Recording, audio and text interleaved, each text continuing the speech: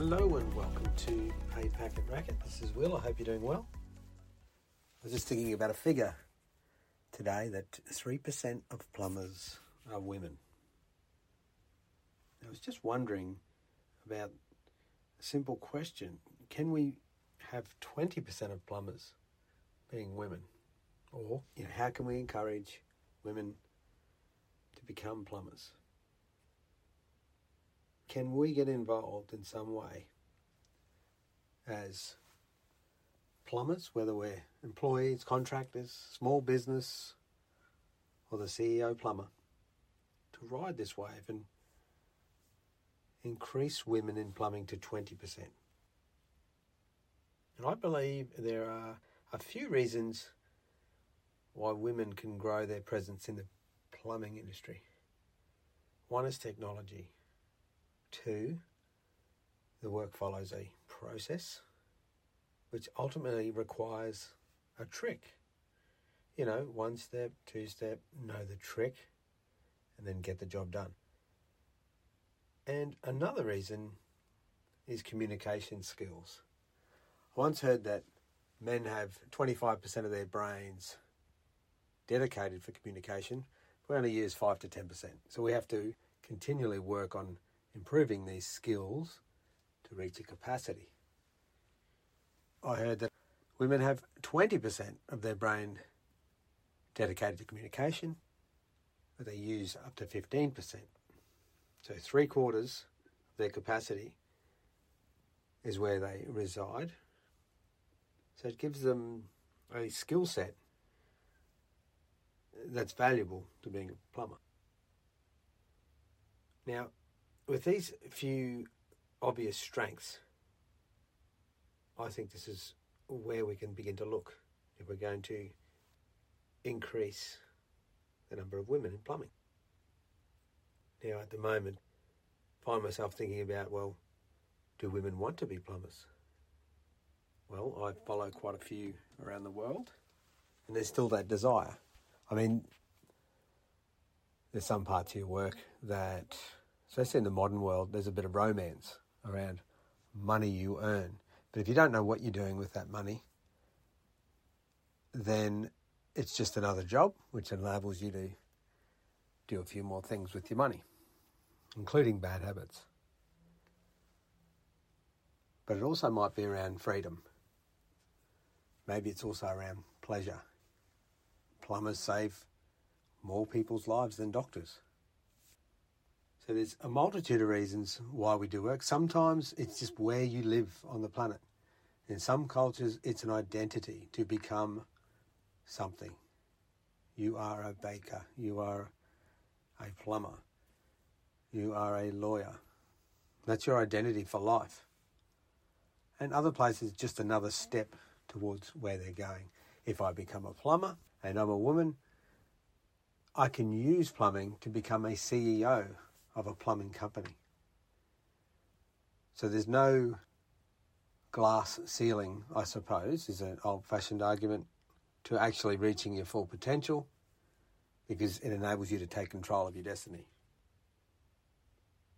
So my hope is that with the right support, we can save time or offer steps that allow women to consider becoming a plumber.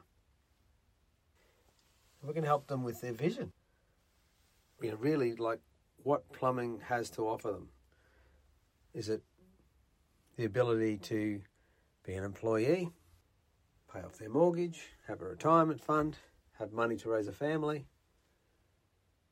Many years ago when I made a change to go off the tools for a couple of years, there wasn't the option to work part-time. Now you can pretty much, with strong relationships, choose when to work and who to work for. And that's a great privilege. Something I couldn't find at the time. I ended up working in banking and finance while I studied business at university. And just to imagine, you're leaving a job that you love. And I had a really good job offer because I thought of the big picture, that down the line there could be something that I could learn from other environments. Now, the university ultimately just taught me how to think objectively. And my work in banking and finance taught me how we get treated when it comes to loans, insurance, and your sort of life plan around your money, whether you need banks, how to better use your money. Because sometimes it's not, as stated before, what you earn, it's what you do with that money. So I think being a male plumber, I could be excused for taking it for granted, the ability to earn income because I'm a plumber. Yet many women I speak to and follow online understand the power they have by becoming a plumber. It either gives them the freedom around that skill set and income, or it gives them the ability to step through their journey so they can be a CEO plumber. As you can see, there's no real reason for us to stop encouraging women to become plumbers. So my question is, can we increase female plumbers from 3% to 20%? I do notice that governments give incentives, payments and opportunities and things like that, but just something to have a think about because they are valuable as well. One of the key indicators the last 20 years is when women enter a workforce, they improve productivity. And I know some people argue, well, at times they're paid less, so your productivity, your return on effort is higher. But even when it's equal, many economies have been able to base their growth on involving more women in the workforce. So I would firmly suggest that if you are going to grow your team, if you're a CEO plumber, male or female, you've got to grow your team, you should hire a female plumber. I've only heard positive reviews of teams that actually include female plumbers. So I know I'm a little bit relaxed today in the way I'm speaking, but I think it's an important issue, and I think it's something that with the right support, we can actually lead the way. So I even find when I speak to many of the male plumbers that I've worked with, a lot of the times it's not what they earn, it's building that vision to say, okay, there are 4 lanes that I can work within. How do I learn those rules? And then how do I step into each lane effectively so I'm not going backwards each time? Because as you can imagine, I've tried different things and I have actually gone backwards, just not understanding some of the nuances or challenges that come in each time you change those lanes. Finally, if you do want to speak further about the lanes that I sometimes mention, we've got a great little short course. It's called Kahuna.